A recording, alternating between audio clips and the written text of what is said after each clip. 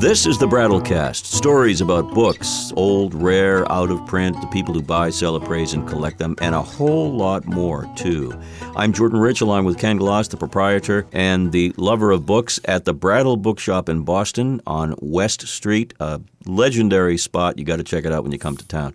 So, speaking of coming to town, you go to towns all over New England, all over the Northeast at times with the trucks, and you find estates, and here's one particular one. Which state was this in? This was near New Haven, Connecticut. Okay, all right. So you're driving out there, you know there's a big haul, and there's a great story behind it. Well, not only, it was interesting even how we got called into it. There was two men, they were married. One had a book collection, he had died, and his partner, his husband, wanted to sell it.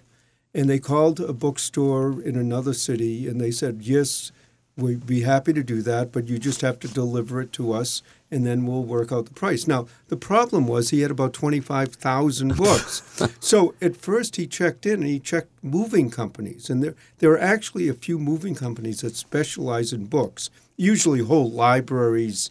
I mean, not personal libraries, but public libraries, estate or universities and so on. And they called him and they said, well, we can move it, but it's going to cost $35,000 to move the collection. And the woman there was from Boston, and she said, that just isn't right. And she had known our store and said, get in touch. And she said, would you be willing to go look at 25,000 books? And I said, sure, no problem. So we drove down and we got to this man's house. And when someone says they have 25,000 books or 30 or whatever, you always tend to doubt it a bit. I mean, a lot of people look at a room and they go, there's thousands and thousands of books. Well, anyways, he took us into the house, and on the first floor, and it was sort of a split level, there was a good number of books. And then he took us to another area, and there was a good number of books. And then he took us to the basement, and there were, we're going, there's 20, maybe it's 20 or 20. You know it when you see it. It was there. Yeah, and then we made a bid on it, and he said, I have to think about it. When we got back to the store, we called him, and we upped the bid a little. We decided we can't let this go, even though it's going to cost a lot of money for us to move it. We get back there a few days later to start. He goes, oh, I forgot to show you upstairs. I'm really sorry. Another 5,000 to 10,000 books up there.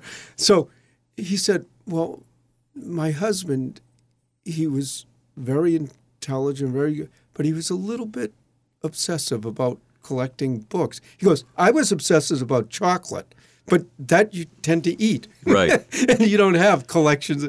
And actually, the other thing about it is a lot of times when people collect large collections like this, there's a lot of junk. It wasn't rare books for the most part. I mean, there were a few that were a little higher, but it was just consistently good photography, good literature, good history, some leather and illustrated books. And it was fascinating going This gentleman, the deceased in this case, must have been a fascinating guy if he read even a third of them. And not only was he a fascinating guy, but he collected well. He cared about the books. It was also interesting, and some of the subjects that he had were, good literature, good books with illustrations, some nice leather bindings, some history and architecture. He was an architect, I believe, but he also collected gay-oriented books. Now, it's interesting. They weren't necessarily, but if an author was gay, he collected like Truman Capote or that. So it wasn't like a gay, outlandish. Wasn't gay themed necessarily. It was just if this was because obviously that was a part of his life. Yeah. But there were a lot of really good and collectible authors in that. But the thing I said at the beginning, he was a little bit obsessive collecting 25,000 books. The other thing he did, he must have gone to every signing that ever happened either around Connecticut or New York City, because there was books signed, not necessarily, again, high-priced, terribly valuable, but he was obsessive. He would have New Yorker magazines signed if the author, there were some of the books that he had, and he obviously went to signings where he'd bring a stack of the author's books. And there were a couple of inscriptions there. I see you're back again. I'll sign again. A regular. And then I brought one to show the studio audience here. Yes, you me, Jordan. And I'll share with the audience my description. And what he did, if it was a book of short stories where you might have 20 different authors in the book, he would have stickers. And now what he obviously did, one sticker would be sign here. Like you would a contract if you were a lawyer. Well, also it was a way for him to turn the page right to the place he wanted it signed. Okay. And then he put a green, that was a yellow sticker. Then he put a green sticker when he got the signature. This one happens to be Carl Hiaasen. And it was just, but you'd see. May I? Yeah, of course. This book that I'm holding is the Salon.com Reader's Guide to Contemporary Authors. I'm just looking at caricatures in the front. I think Stephen King, Amy Tan, Kurt Vonnegut, Salman Rushdie, Toni Morrison, maybe? Yeah. Okay, so let me open up to just any page that has a sticker on it, and let's see what we have here. Sign here. I love this. He's very organized. This is P.D. Kazuo Ishiguro. Yeah. Not familiar with that. Remains of the Days, I think. Oh, okay. P.D. James, I'm familiar with that author. But if any of these authors showed up anywhere where he could go to a signing, so he must have been going to signings constantly. All the time. Because, I mean, this is one example.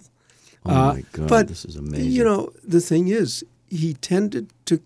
we also think that he tended to collect a lot of the authors you'd see in the New York Times Book Review. Salman Rushdie's signature. Salman Rushdie's signature. So it would have been cool to be a fly on the wall to see some of these people. After 20 people have already signed this particular book, I'm one of 20, 21 now. Exactly. Must have been fascinating. We know that he had probably 10 or 15 books signed by Salman Rushdie, so he must have gone to the signing with these books. And I think he must have been such a character that they all seemed to be willing to sign all of these things.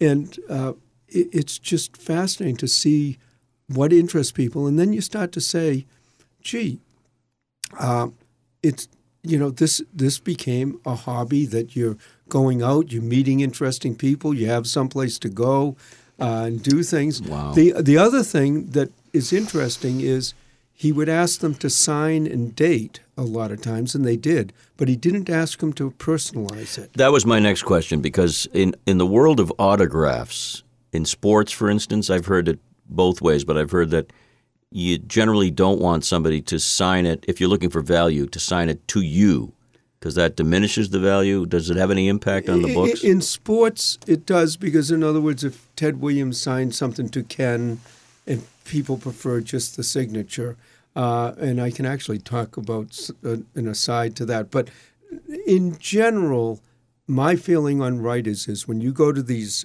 signings, usually a writer is fairly famous by the time they're doing signings like that. Mm-hmm. And they do a lot of them because the publisher wants them out there pushing the book.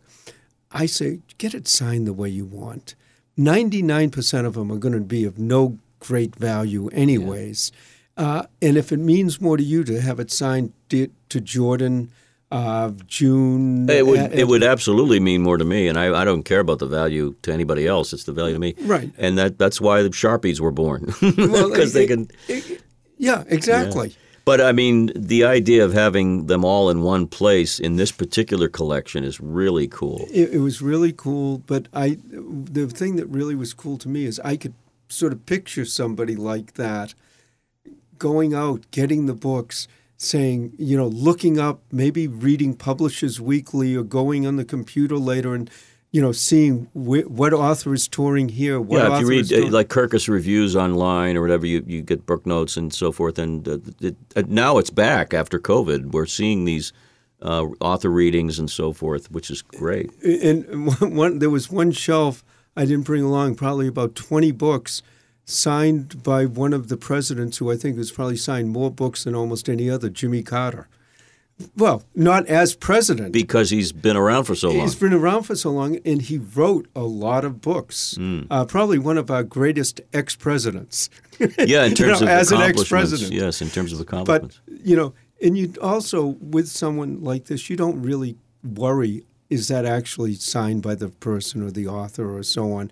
Because most of these, he wouldn't have gotten any joy out of writing the name in himself. Oh, no. And most of them, again, it was a hobby. It wasn't like he was doing it to, make money or sell them later. When you were talking a little bit about the sports autographs, I have a friend who loves sports autographs, but he'll only get it from one famous sports person to another because he says no one's going to forge that. It's too much work. Exactly. But this man, I would have loved to have met him. His husband was a wonderful man. Couldn't have been nicer to work with and deal. It took us, my truck holds about 2,000 books, so it took us about 10 trips back and forth. All right, let's just think about that for a second. 10 trips, New Haven to Boston is, 2 hours at least? Yeah, 2.5 hours. So people should know this guy really hustles, you and your team, of course. Who accompanied you? Same group? Different people on different trips, but also each time you're doing that, you're boxing and carrying from either the second floor, the basement, a couple of thousand. Who needs books. a gym membership when you've got this gig? It's funny. I have a gym membership, but it's more because the gym relaxes me than it is. One of the days it was pouring rain out, and even though we could get close to the door, it was hard. And one day it was hard to tell whether we got soaked from the rain or from the sweat or from both ways at once. That's part of the job. And I only wish someone would call me with a collection that nice and that good and were friendly enough. And let's put it this way. Not only didn't he have to pay $35,000 to move the books, he pocketed a whole lot more than that. Absolutely. And we did the work for him. I think I have a new name for what you do, the book safari hunter. But, you're on a trek and an adventure, a discovery. It's like Nat Geo. Absolutely, right? Or like Jim Hawkins on Treasure Island. Hawkins. It's but that's one of the joys. It's every day. Absolutely. And never dull. Just the other day, we got called. Someone said they had 200 books and would have a few more for us afterwards. Get to the house. They had all 2,000 ready to go, and we were expecting 200. And they had very academic books. And the thing about that, they were good books. Academic books are really, really heavy. I know we use them for doorstops here at the studio. So, but this person was fascinating. He was nice. He had really fun things, and even to the point like he had some photography books by Mapplethorpe. Mm-hmm. But who had died, and obviously you couldn't get him signed. But if someone that he had taken a picture of was in the book, you could get that person to sign it. And that's what he did. Well, the stories abound about things that are bound, about books, and it's another adventure in the life of Ken Gloss and the team at the Brattle Bookshop. Go to brattlebookshop.com, and I can't wait for the next adventure on the podcast for sure. Thank you, Ken, as always. It's a lot of fun, and I love talking about books, and I will continue. There's more stories. We're not going to stop you.